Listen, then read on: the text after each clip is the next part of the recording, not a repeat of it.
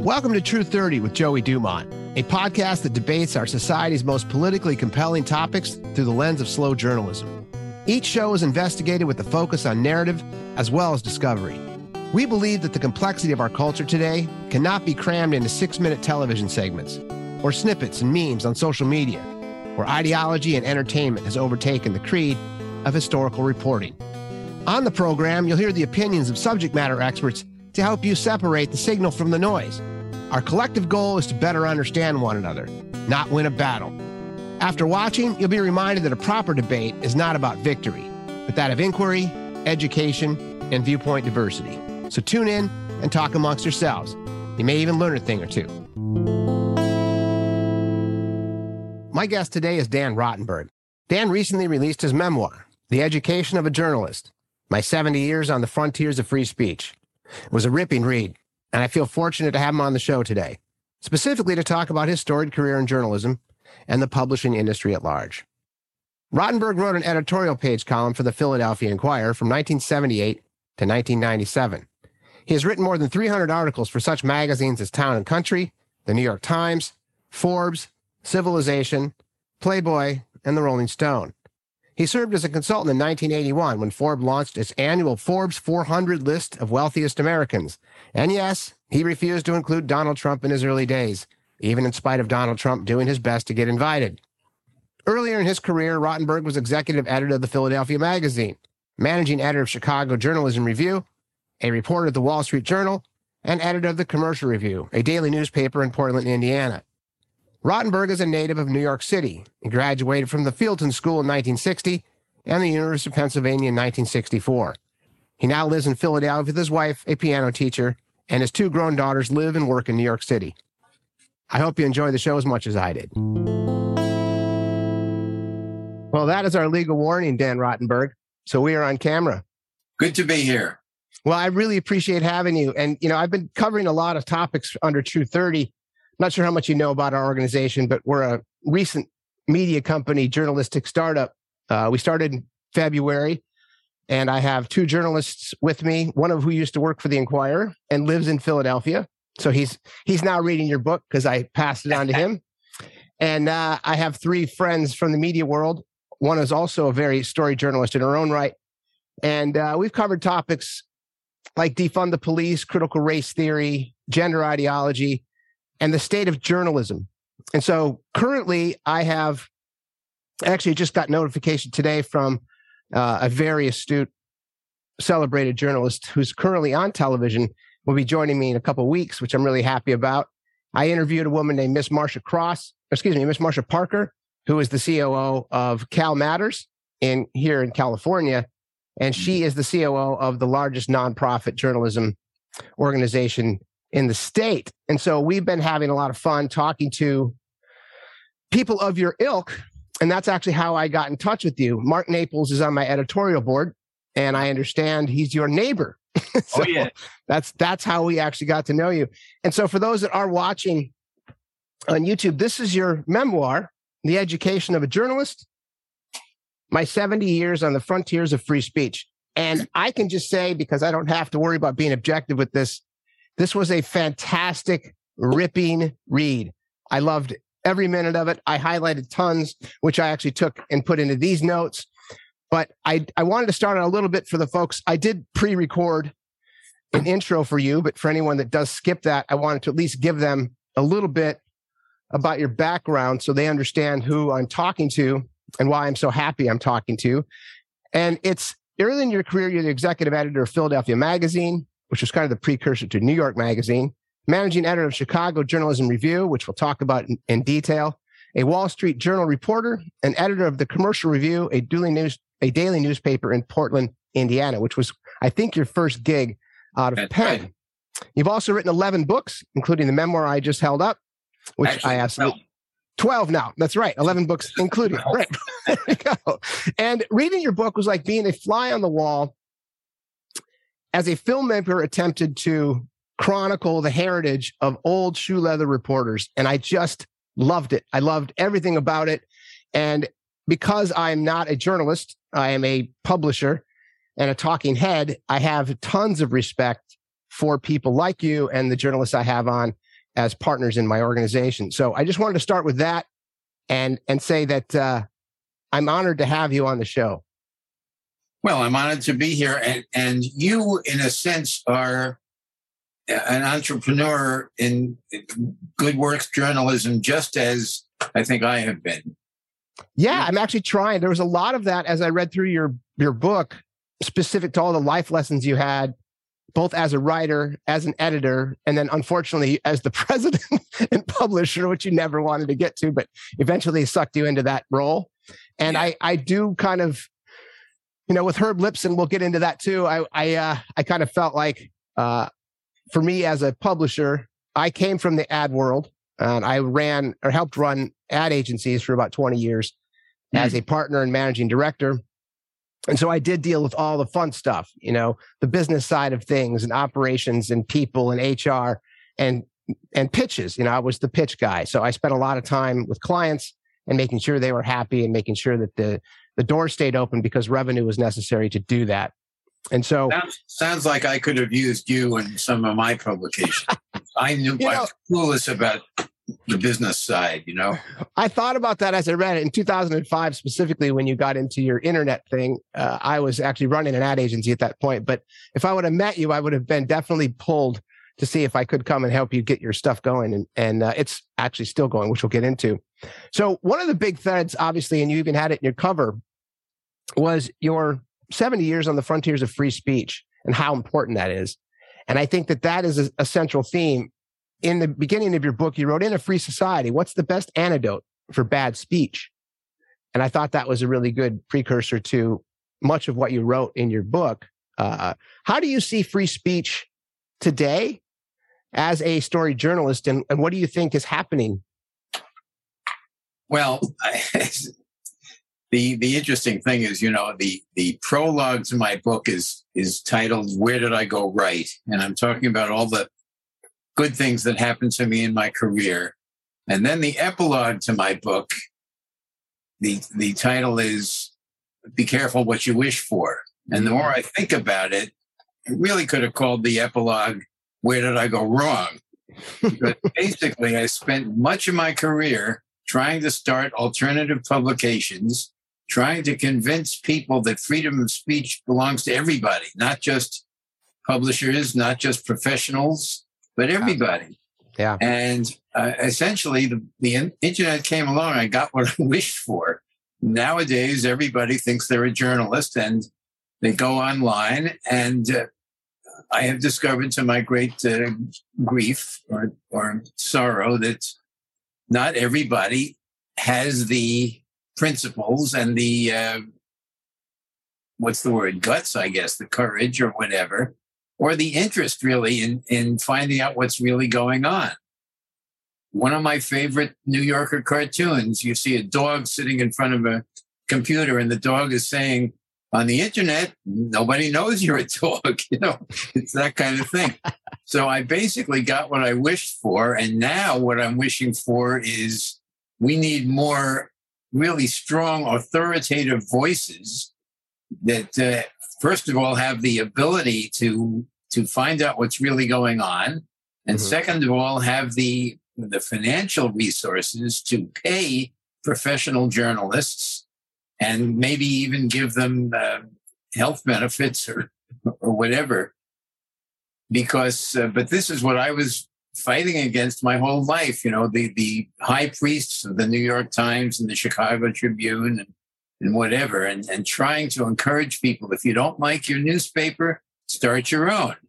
And this has been a recurrent theme in my life. Well, now everybody is a journalist on the internet. So, but I would say that the good side is, and I'm an eternal optimist.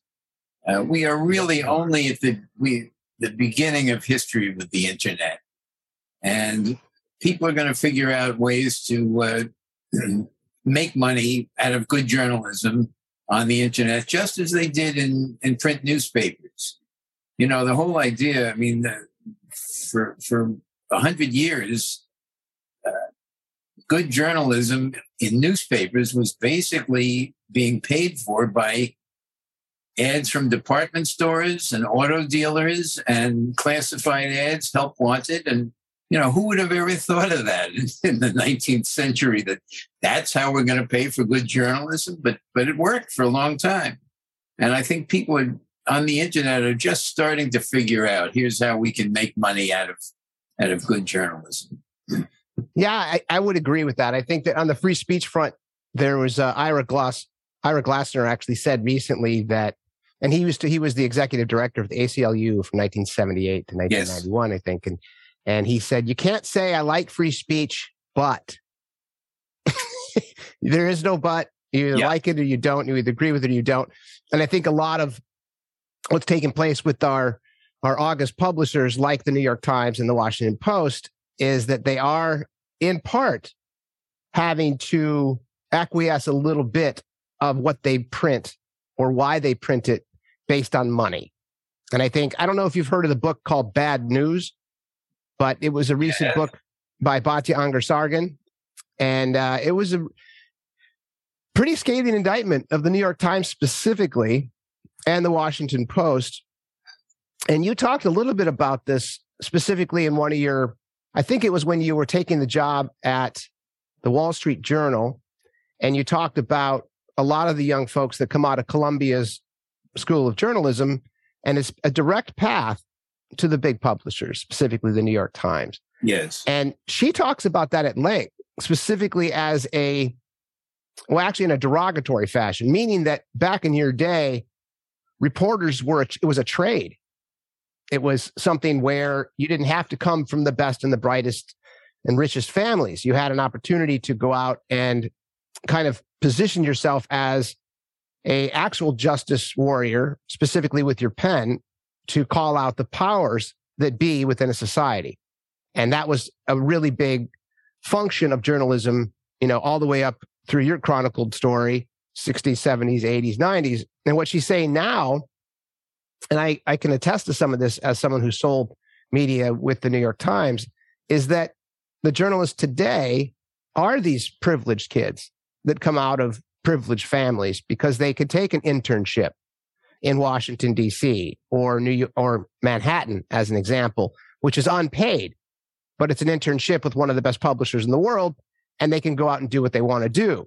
And in 2014, she actually exposed a memo from the New York Times to all of its young reporters that said it's great, not only great, but we recommend that you build a social following on Twitter and elsewhere so that you can build your own coterie of folks who love your stuff.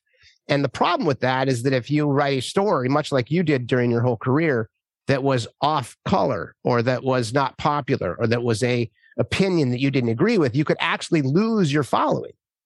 And so there's an inherent conflict in that. And I think that, I don't know if you read the book, but that's a big piece to what she was talking about. Yeah.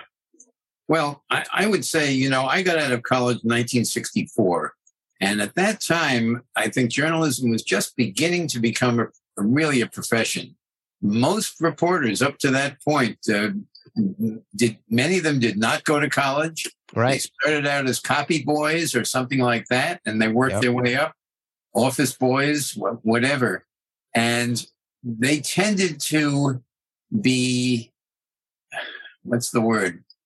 dazzled or overwhelmed by the people they wrote about.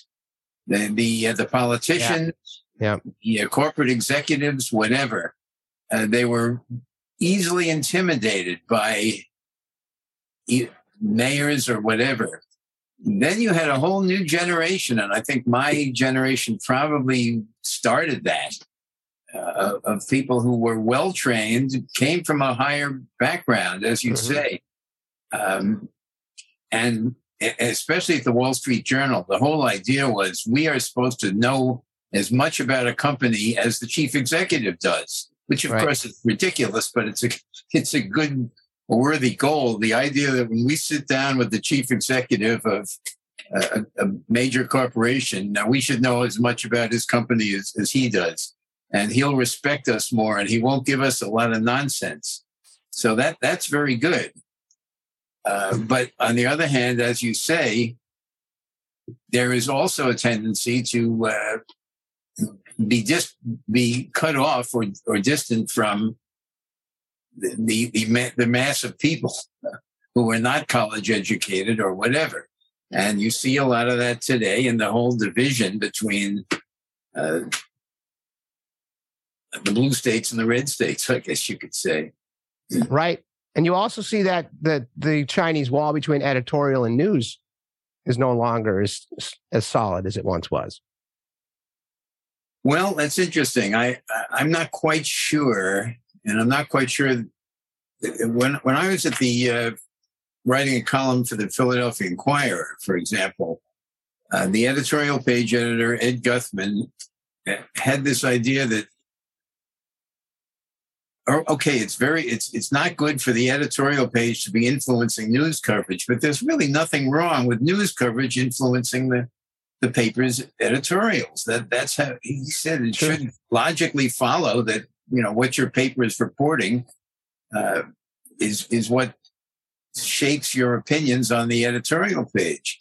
Now, the Wall Street Journal, of course, had this extreme difference. I mean, it was like almost two different newspapers. Mm-hmm. You had the editorial page, which was very conservative. And after I left, it had been journalists who happened to be conservatives. After I left, it became much more ideologues. And meanwhile, you have on the rest of the paper, you have a reporting staff that's telling it as they see it, which was very often from a very liberal or leftist kind of viewpoint. Now, there was a theory among some of the old hands at the Wall Street Journal who said that this was a deliberate strategy by the journal, that having a really right-wing conservative editorial page liberated the journalists and the rest of the paper to tell it like it is, because nobody would ever say, oh, the Wall Street Journal is a socialist newspaper. Nobody would ever dare say that. So the reporters were free to write whatever they wanted. And was that your experience in the 60s? Because you started there in 68, and you actually did a really good job of kind of helping me understand the early formation of the journal, specifically around Bernard Kilgore, who, yes. And as you wrote, it said, advance the notion of humanizing articles about complicated subjects, insisting that editors and reporters make room in news stories for anecdotes, narrative details, and portraits of individuals. Under Kilgore's regime, reporters were granted then the unheard luxury of working on stories for days, yes, or when necessary, even weeks or months, in order to provide the reader with an in-depth report. And that is, I think, the beauty of the big newspapers in general. I love it when you can have the time and dollars to let a reporter go deep into a story like that. Do you? And then Kilgore actually was, I think he passed away right before you got there. That's right. But his legacy lived on, correct? Oh, absolutely. Did that? Yeah. Yeah, I would say so. At that point, 1968, the Wall Street Journal was really head and shoulders above every other daily newspaper in the country.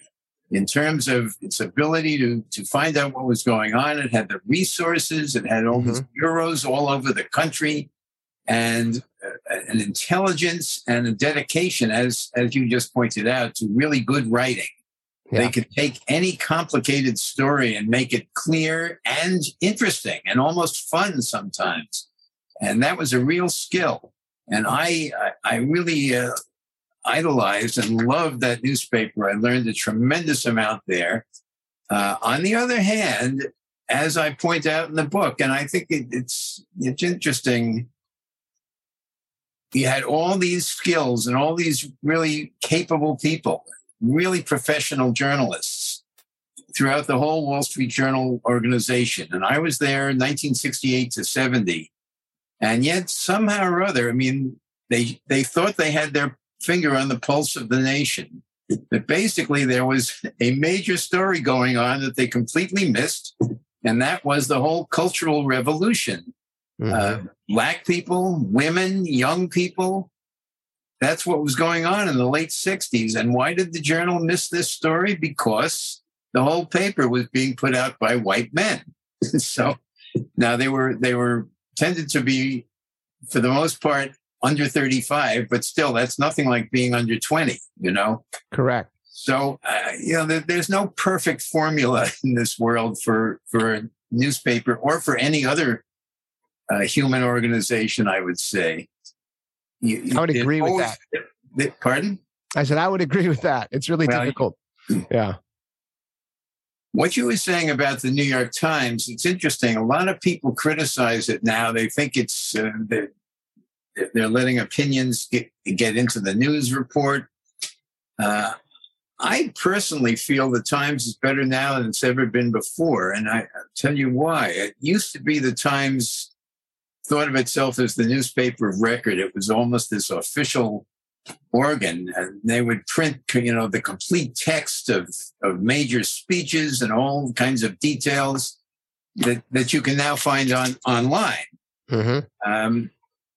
There was the idea was we are serving in some kind of official capacity. We're serving the public good. What's happened now, and I think it's better, is they are saying we are serving our readers. And we have this incredible professional staff. We know what's going on. We're going to share what we know with our readers. And if the president's telling lies, we're going to say he's lying instead of tiptoeing around it, and, well, the president said this, but the Democrats said this, and the poor reader has to figure out who's telling the truth. And I think that's good to basically say we are serving our readers. We're not serving some abstract principle and we're not a public utility. We are a private operation, and we are serving our readers. Yeah, no, it's good to hear that coming from you, because obviously you have a background in this. And I think that for me personally, I've always had a bias in a good way. I've always liked the New York Times, and I've read it for many years now. And I lean liberal. I'm kind of a left center on my political bends, but I have a lot of friends on the right who, if I reference the New York Times in a debate, they always say, well, it's just too biased. You can't really believe the reporting. And I do remind them that the New York Times has about 200 stories a day. And so if they get one wrong, or if they didn't, if they did slant on an actual story based on perceived conflict, things like that, I do try to point out, to your exact point earlier, that any family, any company that's attempting to do things is going to have issues. But I tend to agree with you there. And the one thing I want to get back to, you mentioned, when you were at the Wall Street Journal in 68 through 70, you mentioned a lot of the reporters were liberal. Was that the case at the Wall Street Journal? I wouldn't say they were liberal. I would say that they were journalists. And okay. There's a difference. Yeah. A journalist is dedicated to finding out what's going on and sharing that information with his or her audience. Yeah. I think it is, I don't want to go out on a limb here, but a lot of conservatives say, why are there so many liberals in the news media? And why are there so many liberals in academia? Well, you could also say, why are there so many conservatives in business or in the military or in That's a good point. Sports? And I think it's very interesting. I mean, corporate life, the military, and sports basically involves you have to believe in what you're doing and make decisions without total knowledge of whatever the situation is. Yeah. At least in theory, in journalism and in academia, you have to go into things with an open mind and find out what's going on. So, there's sort of a liberal mindset that gravitates more toward the media and more toward academia. And then there's this conservative mindset of, you already know the truth and you've got to accomplish something. And that's the people who gravitate more to corporate life. Yeah. Or to the military, or to sports. I don't think it's so surprising.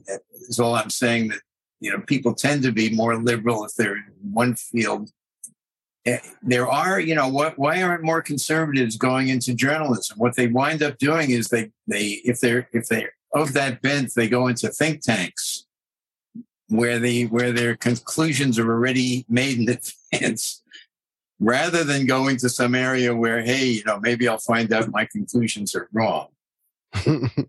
Well, you mentioned that the Wall Street Journal was possibly the most powerful news organization at the time, missed a big cultural movement, and which is a good segue into the Chicago Journalism Review. Yes. Which is something that you were a part of and very proud to be part of. And you guys kind of, I don't want to say broke the story, or maybe I'm wrong on this, but you guys, it was you want to talk a little bit about that just as a precursor before we get into the Chicago 7, because I think that was a really interesting part of your book. Why don't you tell us a little bit about the Chicago Journalism Review, why it started and what your role was there? Yeah. The Chicago Journalism Review grew out of the Democratic Convention police riot, basically in 1968, when the police not only beat up anti-war protesters at the Democratic Convention, but they also beat up a lot of journalists who were trying to cover what was going on. And prior to that time, I would say, previous generations anyway, older than I was, if you're a journalist and you didn't like the way what your newspaper was writing, you would basically go to a bar and complain. And if you noticed, every major newspaper in America, there were bars around the neighborhood of the newspaper. Yeah, I was from a strange and unique generation, which we called the Kennedy class. John F. Kennedy was elected my freshman year of college, assassinated my senior year of college. I was born in 1942, which means I was my age cohort were among the first people to grow up without any conscious memory of either the Great Depression or World War II. So people even a year or two older than I was, they were so happy to be living in a world of peace and prosperity. Mm-hmm. They loved the status quo. And then we come along and we're saying, we take peace and prosperity for granted. And we see materialism, conformity, racism. And then Kennedy comes along and we're imbued with this idea that you can reform the world for the better. So anybody older than we were is very into defending the status quo. And anybody who comes after us in the later 60s is into, you got to destroy the whole system and start all over from scratch. Yep. So people my age, this crisis comes along at the Democratic Convention. What do? Instead of going off to a bar, we started a monthly publication called the Chicago Journalism Review to basically critique our own newspapers and tell the public what was going on in our own newspaper offices, and sometimes cover the stories that our papers were missing. Mm-hmm. Now, this was relatively easy for me because I was at the Wall Street Journal. I was happy. But the guys, men and women who worked for the Chicago daily newspapers, a lot of them were criticizing their own bosses, and that really took a lot of courage. Yeah, it did. So I got involved with that, and I was at the Wall Street Journal, but after a few months, the Journalism Review was so full of anger. And I said, we have to do something else other than just a lot of venting. And I started writing parodies of local columnists. Yeah. Each month there was a parody. And this became one of the best features of the Chicago Journalism Review. And it also taught me an important lesson, which is that humor is very often a much more potent tool than anger or righteous indignation or anything like that. And after the Journalism Review had been coming out, I guess for about 2 years, it was never in good financial shape. No, none of us, we're journalists. We're not business people. We don't know anything about it. So it was about to fold, and I was so concerned that even though I loved the Wall Street Journal, I left the Journal to become the managing editor of Chicago Journalism Review. And my idea was, okay, I'll work at the Journalism Review 3 days a week, and I'll spend 4 days a week freelancing. I had 2 small children to support. Yep. Never did raise much money for the Journalism Review. I'm just not a fundraiser. But I did at the same time develop a freelance trade for myself as a film critic and as a magazine writer. So I guess the lesson is that what is it? Havelock Ellis said that the byproduct is sometimes more important than the product. But the Journalism Review, I think, was one of it lasted for 7 years. I think it made a difference in keeping the Chicago papers honest. And, things like how they treated women, for example, not only as employees, but as subjects of news, things like that. But in the long run, I think, our idea was we're going to keep the papers honest through criticism. And I like that idea in theory. That's one of the reasons I was attracted to it. But in the long run, what came out of the Chicago Journalism Review was not a better Chicago Tribune or a better Chicago Sun-Times. What came out of it was that it planted the seeds of entrepreneurship in people like me and other people from my generation. The idea that, hey, you can start your own publication if you don't like your newspaper. Maybe it's not going to be a full-fledged daily, but it could be a weekly. Mm-hmm. And that's when all those alternative weeklies started. And then, of course, the internet then came along, which was the ultimate entrepreneurial experience. Yes, and you mentioned that a couple of times in your book, how are we going to monetize online journalism? And I don't know if you're familiar with Bari Weiss, but she actually figured that out. She's one of the few journalists that I've watched and I have subscribed to. She has a Substack called Common Sense with Bari Weiss. Uh-huh. And she has a podcast called Honestly. And she started this out. Are you familiar with who she is? A little bit, not really much. So she's actually the one to me that proved you could monetize online journalism. And she was with the Wall Street Journal at the op-ed page. Uh-huh. And she, at the time, was a left-leaning centrist.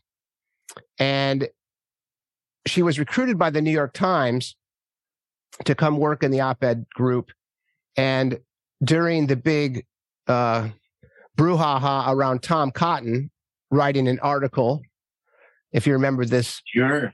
Yeah. So Tom Cotton wrote an article about bringing in the National Guard, specifically for BLM protests. And there was a big kerfuffle within the organization after they published it. They had 800 people on Slack or some online internal organization saying that this threatened the lives of Black people, Black employees, and they fired the editor. And it was a big problem. And so Bari was there for the last 3 years, and she was right. She's very vocal about her Jewish heritage and Israel and Palestine. And she's a prolific writer and a very gifted writer. And she actually left. She just wrote a resignation letter that was now very famous and said, I can no longer practice the kind of journalism I wanted to. She was of the ilk that we discussed earlier, out of Columbia Journalism School, filed to, very good August publishers like the Wall Street Journal and the New York Times. She grew up with a father who was conservative, mother who was liberal, and they read the Wall Street Journal together. They read the New York Times together. And so this was her dream come true, to work at this organization. Right. And she left without a job, much like you did many times in your memoir. And she, just kind of went on her own. And obviously, to your point, you didn't have a lot of this with your weekly standards. You had, at the time, you still had press rolls and you had trucks and you had the delivery issues. You had all the distribution side of things. Today, when you start an organization like she did online, she used something called Substack, which is a online newsletter for journalists and writers and publishers of any kind of content. And in doing so, she garnered a very large audience quickly. I think within 8 months of her starting to write, she had over 150,000 subscribers. many Really? of which were paid, me being one of them. And she hired her partner, who Nellie Bowles, I think is her name, who's also a very good writer, and 3 of her favorite journalists. So I think at the time, and I haven't looked into this for 4 or 5 months, but she has some very gifted and story journalists now on her staff.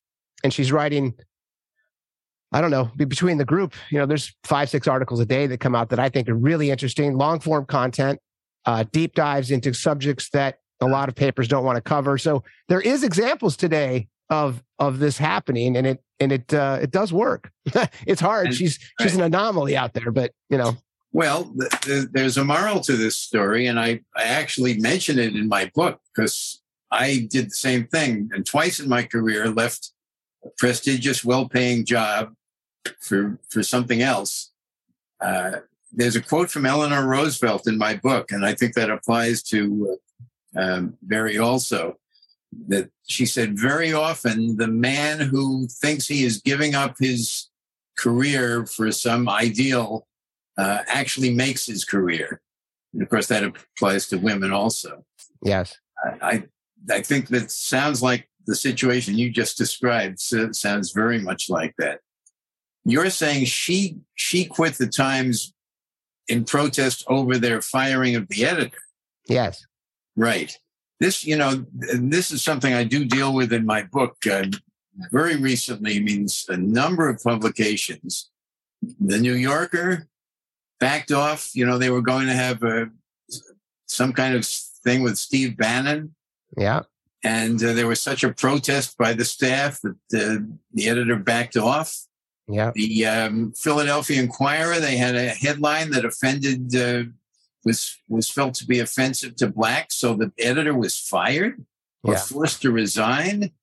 There are a number of situations like that. And it's kind of scary, I think, because basically it means that a mob can intimidate you. I mean, Tom Cotton runs an op-ed piece in the New York Times. So what? You read it. That's what he has to say, and you move on or you reply. I mean, you don't say shut up. And this is a key point, I think, of my book and what I've tried to do, particularly my last couple of publications. I sort of reached the conclusion that since none of us really, nobody, no human that I know of owns the whole truth of any situation. And if that's the case, one of the ways to get at truth, if that's what our job is as journalists, is to encourage conversation between people of opposing viewpoints. And in that, if you look at it in that context, I mean, the idea of saying shut up is never acceptable as far as I'm concerned. I agree. And I think that that's also something that I really enjoyed in your book, because you had numerous instances where, well, we could dive into the welcome mat, because I think that was the longest tenure of your career. And you had numerous examples of you putting articles up, posting articles that you didn't agree with. And I think you had, 300 freelance journalists write for that newspaper over a period? Sounds about right. Yeah. It was not just who was writing for us, it was the letters we were getting. And you got 2,000 letters in that period of time, right? Yeah. Crazy. But that was the whole idea. The whole paper was just like a giant op-ed page. Yes, that's what it was. It was the whole. Now, why don't you tell me a little bit about that? Because this story is actually, I think, really talking to power. And we can talk about Frank Rizzo, because as someone who spent a lot of time in Philadelphia as a tourist, I have one of my best friends and my journalist buddy lives there. I spent a lot of time there and I loved it. And we all knew who Frank Rizzo was and what he was about. Why don't you tell us a little bit about Welcome Mat? Sure. Susan Siderman, who sounds like a wonderful human being, as complicated as she was, what your goals were with the organization, and then kind of get into Frank. You're a busy man. On TV. Nice.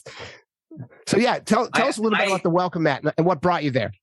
I even when I was in Chicago, before I came to Philadelphia, I had this dream of some kind of publication, sort of like the Village Voice, where people would exchange ideas. And I tried to persuade conventional publishers, most of them men, by the way, when I was in Philadelphia about this.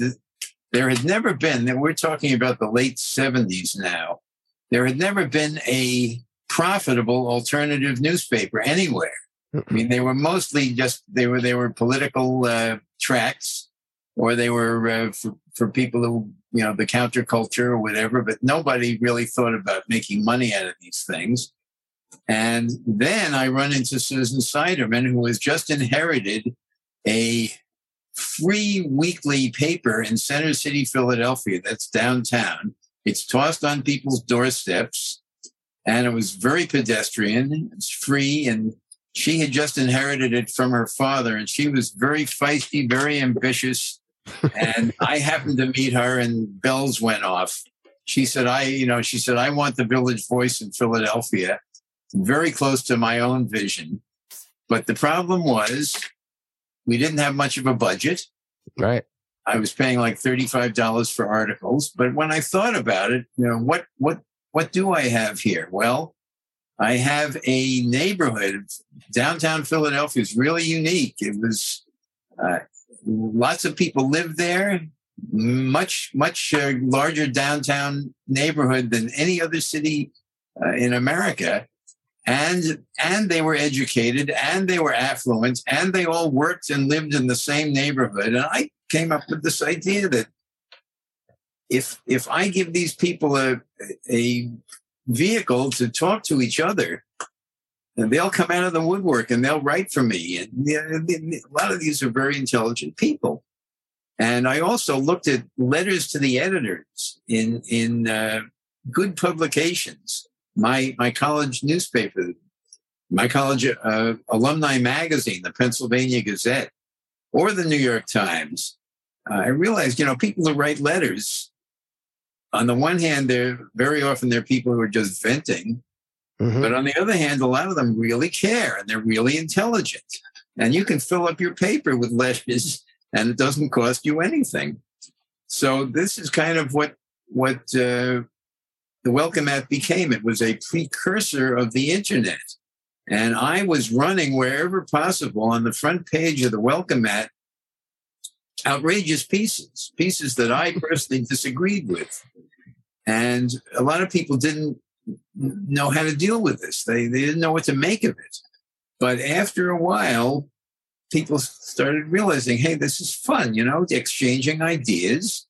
And we were also in the pages of the Welcome Mat, they could talk about subjects that were verboten in the mass media, right, such as religion, sex.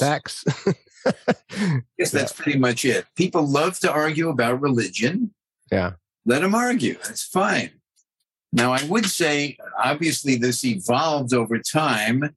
If I had it to do over again, maybe I would have explained early on, hey, we're running opinion pieces on the front page, you know, and I don't necessarily agree with these pieces. A lot of people thought I was, you know, trying to push my ideas on people. The real idea was, let's get these ideas out in the open.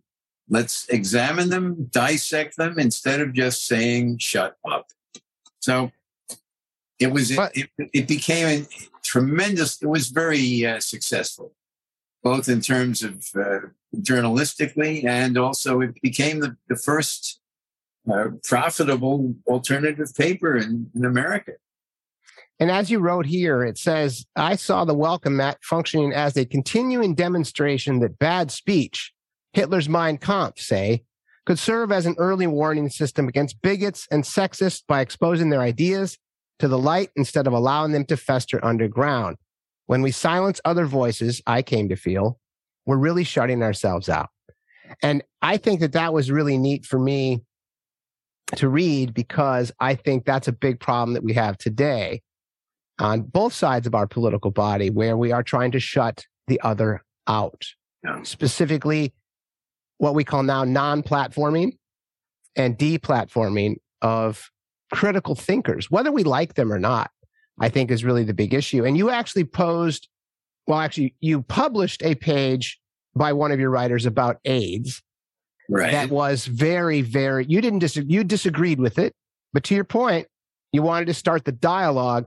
And Right. from that, you then had ACT UP, which was a gay organization, literally storm your offices. Yeah. Right? That's right. Basically, this was a typical kind of article that I would get. I mean, it was a retired professor. He wrote a piece saying, I don't have any problem with they don't want to have to pay for their medical bills if they get AIDS from sexual promiscuity, something like that. Yep. And it wasn't. I didn't completely disagree or agree, but I thought it was something that would launch a conversation, which Yes. it did. But then along comes this group who really felt threatened, and I can understand that. They were saying, their idea was, if you run pieces like this, this will just give people a justification to beat us up, that kind of thing. Right. And my feeling was, we are generating a conversation here, and that's what happened. I mean, we got tons of letters over a long period of time. And many of the people who had opposed the publication of this article at first ultimately came around and said, this has been kind of good. And if I had simply run some piece about let's help people suffering from AIDS or whatever, nobody would have read it, because the whole point of getting an audience is drama. How do you dramatize something? And the essence of drama is conflict. You have to have a conflict. The old Philadelphia Bulletin, that was their editorial page. That the big problem was they would basically say to their readers, "We don't have an opinion on this. Tell us what your opinion is." People have to have something to react to, and that's what I was giving them. Well, yes, and you actually wrote in here, does silencing or intimidating the speaker really serve your purpose? Might there be something worse in this world than unrestrained free speech? Which I thought was fantastic. And you also mentioned, how do you recognize your adversaries if you can't publicly identify themselves? That's another great one, which I thought. And then you mentioned this already, but to your exact quote, since none of us owns the whole truth, what matters ultimately is enabling the conversation. And I think that is where a lot of a lot of our culture today has lost touch with that. To your point, conflict does engage people. Yeah, I would say something else, Joey. Also, that I'm nobody's as much of a champion of free speech as I am. I've devoted my whole life to it. Defended 7 libel suits in the pursuit of it. But my criticism of most free speech advocates is that they think in terms of the rights of the speaker only. And to me, it's the rights of what's really important is the rights of the audience. Mm-hmm. My right to listen to you, to listen to Adolf Hitler, to read Marx or Mein Kampf or whatever, without interference by anybody else, whether it's the government or anyone else. And basically, these ACT UP protesters were saying, you're having a conversation in your paper, we don't want you to have it. Mm-hmm. I'm trying to have a conversation with my readers, and they're coming in and saying, we don't want you to have this conversation. So that's my thing. I really conjured up this image of the welcome ad in a very selfish way. I mean, the idea was I'm educating myself here, and the readers are listening over my shoulder. And I want to hear what people have to say, and nobody else has the right to tell me I can't listen to them. I think that's fantastic.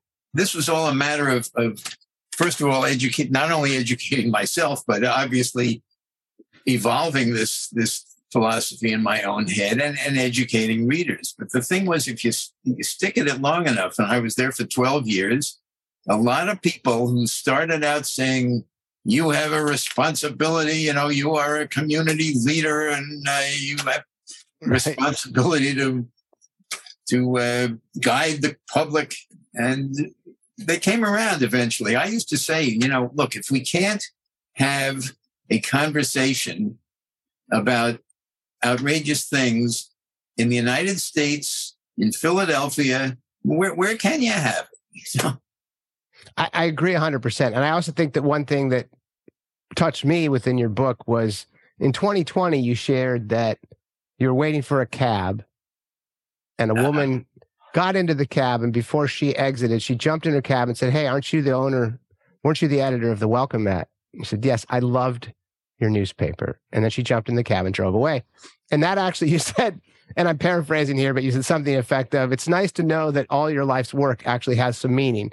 And I thought that was really neat, because I think that that's where some of the criticism from the New York Times and the Washington Post to Batya Ungar-Sargon and others that I've read is that the papers themselves are not writing for all the readers. And so that's a big piece of where I think we have some work to do as a culture, because we have a lot of conversations today, specifically around things like defund the police. As I mentioned, these are the subjects that we're covering at True 30, critical race theory, gender ideology. And specifically with gender ideology is that you're not even allowed to talk about it. And if you do, you get attacked by the mob online. If you don't mirror the same opinions as those in the trans community, you're called, names, and you're doxxed, and people are trying to get you fired for being a bigot or a transphobe. And so the reason I loved your book so much, because the red thread through all of your wonderful stories was free speech and the importance of being able to write what you believe, not only in the opinion papers, but for the actual consumer, the reader. And you kind of proved your mettle at the Welcome Mat when you went after Frank Rizzo. And do you want to talk a little bit about his heritage, his power, why you stood up to it, and then what took place with the libel lawsuit? I thought that was a great story. I would say Frank Rizzo was had many of the same characteristics as Donald Trump. Basically, he had an adoring following. He had an exaggerated idea of his own abilities, a refusal to listen to other viewpoints. And I was editor of the Welcome Mat at the same time that I was writing a column in the Philadelphia Inquirer. And at some point he was mayor throughout most of the 70s, mayor of Philadelphia. Yep. And at some point, I wound up becoming really his primary critic. And in, I guess it was 82, shortly after I came to the Welcome Mat, I ran a piece by a young writer pointing out that Philadelphia has changed tremendously since Rizzo became mayor, and that Rizzo nowadays could not be elected mayor any more than a clown like Hitler or Mussolini or I named a couple of other people. And Rizzo said, this is enough. This guy's been after me for years. I'm going to make him, he said, if I weren't a public figure, I'd make him eat a bunch of his articles. And he sued us for libel. And it took 4 years for that case to come to trial. It was really a baseless suit, because you cannot sue for opinion. And he was claiming, his lawyer was claiming that this was a factual statement saying that he couldn't be elected, or that he was comparing him to Hitler or Mussolini. I mean, he didn't like being compared to Hitler or Mussolini. I don't blame him, but the fact is, you're a public figure. And at the trial, finally came to trial, we, of course, dug out all kinds of cases where he had applied Hitler analogy to other people. And everybody in the courtroom seemed to realize what was going on, but he didn't. He said, "Oh, well, that's different." The case was thrown out in a day and a half, but I think it was one of our finest moments because we did stand up to him. He thought that we would settle, but to his credit, I think he didn't really think about how it was going to come out. He just wanted to make a statement, and that's why he filed that suit. But it was a scary 4 years because no judge in Philadelphia wanted to take this case. They all owed him something. And finally, it comes to a judge named Bernard Goodhart, bless his soul. He had conflicts on both sides of the case. He had been a former prosecutor. He had worked with Rizzo as a prosecutor when Rizzo was police officer. He also had his daughter. His son was in my daughter's class at school and was a friend of. So he had everybody in this case had conflicts, but he refused to recuse himself. And he said, "I did not ask for this case. I do not want this case. I wish this case would go away, but this is my job." And by golly, it brings tears to my eyes when I think of it now. A judge who finally had the clarity to understand my job is to hear cases. Yeah. It's not to find excuses not to hear cases. No, and before and to your point, you guys won, and he appealed it all the way to the Supreme Court, which got kicked out there as well. But before the actual judgment, you wrote this in your book, which I thought really summed up your whole career for me. And I thought this passage was brilliant, so I wanted to share it with my listeners. It says, "For myself, it no longer matters whether we win or lose this case. What matters is to get into court where each side's views and philosophy may be aired. The decision of one judge in our favor of Rizzo's meant little to me. To be sure, the judge wields both the right and the power to deprive us of our property, our liberty, or even our lives. But he does not possess the power to prevent people from speaking, listening, and thinking. Our words and thoughts survive as long as we are gone. For that reason, what really matters is not the court of common pleas, but the court of public opinion. If our respective ideas can be examined openly, the conclusion of one judge is irrelevant. History will draw its own conclusions."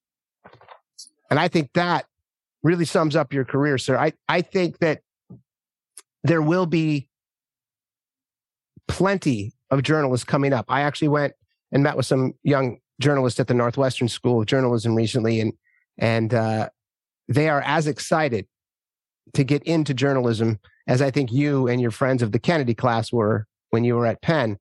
And it's really encouraging for me to see the diversity in these young kids, not only ethnically and sexually and otherwise, but viewpoint diversity. A lot of these people come from different walks of life, and they have a different purview of the world. And I think that the written word still has power.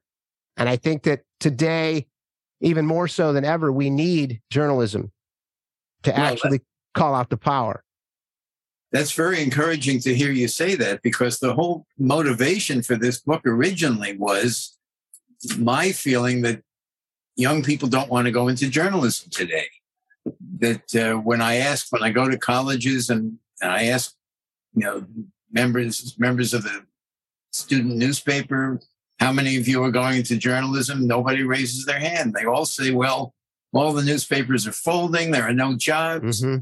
And my point was that I, as an aspiring journalist from the time I was little, I thought I'd spend my whole life on daily newspapers. And as it turned out, I spent 6 years on daily newspapers and then never again. Other things came along that did not exist when I was in college. City magazines, alternative weeklies, and finally the internet. So that was the message I wanted to get out to these people. That, hey, I've had a very interesting and exciting and rewarding life, and all kinds of things that came along just because I got into journalism. My analogy was it's like you're riding a raft down a river. If you know how to navigate the raft, it's going to take you along from one adventure to another while everybody else is just unsure, is just sort of sauntering along. But that's the message I wanted to get out to people.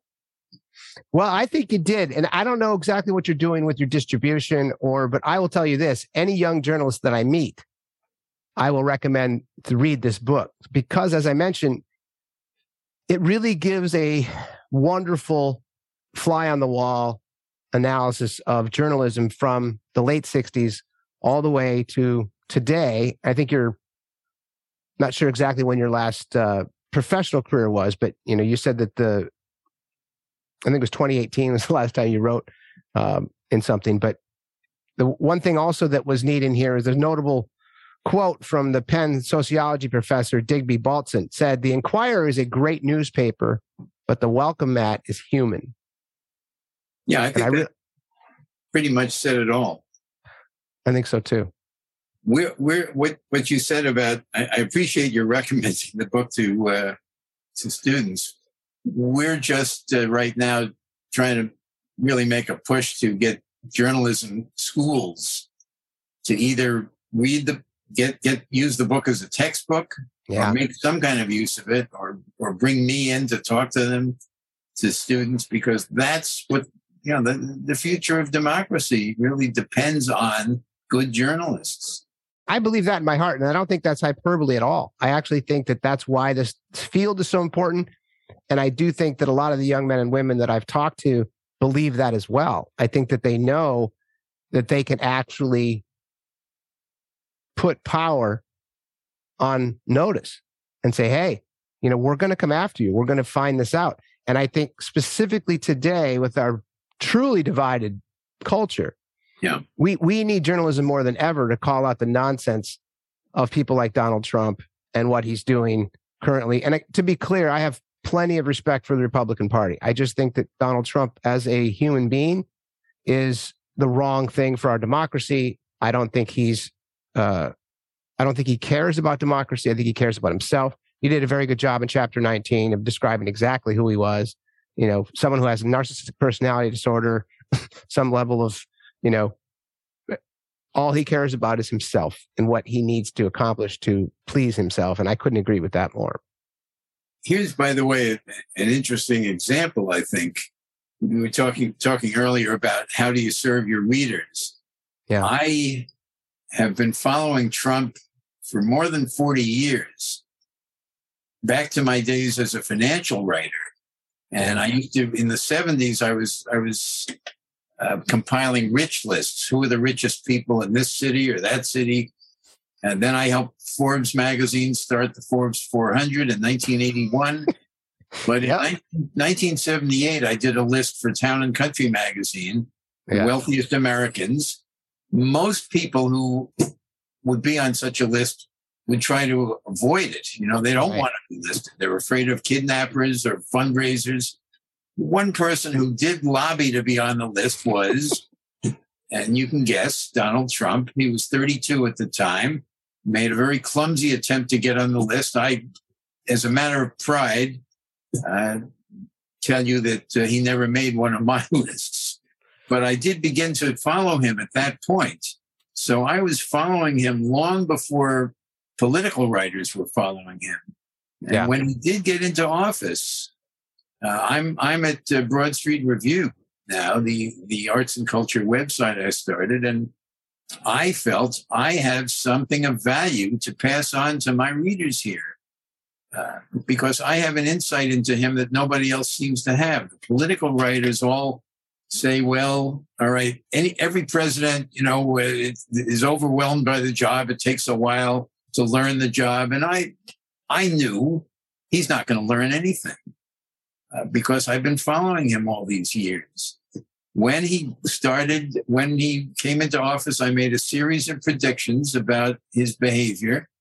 I think 6 or 7, and they all came to pass, but people thought I was nuts at the time, No, I mean, it was prophetic. And then that was again in that chapter. And that was where I thought, is kind of a nice way to encapsulate, your career. I spent, many years in New York City in the ad business, and my friends and I felt the same thing. You described him as an amusing buffoon. And I think that's exactly what he is. We never looked at him, anyone in the business world always looked at him as a daddy's boy who inherited his wealth, never accomplished anything himself. And I think one of your writers ever said, this is a man who never sweated in his clothes. That was Jim Quinn, I think you mentioned. Yes, that writer. But he was just a very unimpressive human being on every front. And we never took him seriously. And to your point, you said you never took him seriously in the 2016 primaries. Neither did I. I didn't think he had a chance. And then when he did win, I didn't think he had a chance in the general. And then when he won that, I thought, oh my God, I was wrong. I was wrong about everything to do with him. And, I think I wasn't alone in that camp. Well, I'm in the exact same situation. Yeah. I think the problem, at least my problem, was that I believed that the American public would not be fooled by him the way he made it. I could see through him. I assumed everybody else could. I did too. And I was wrong. Yeah. And that's where the power of journalism can help us. And I think that if you look at the rise of the New York Times since 2016, right, that is the good news too. And I think that's also an indication of where we are, is that good journalism is necessary. And the New York Times it broke $1 billion in subscription revenue in 2019, I think. And that was their goal. And they are, to our earlier point, I think it's a fantastic organization. Obviously, it has some issues like any big organization, but that and the Washington Post are doing their best to continue to keep our readers informed. And that's really the power of journalism. That's exactly what you did in your career, sir. And I will let you go. But I just, again, want to thank you for writing this book.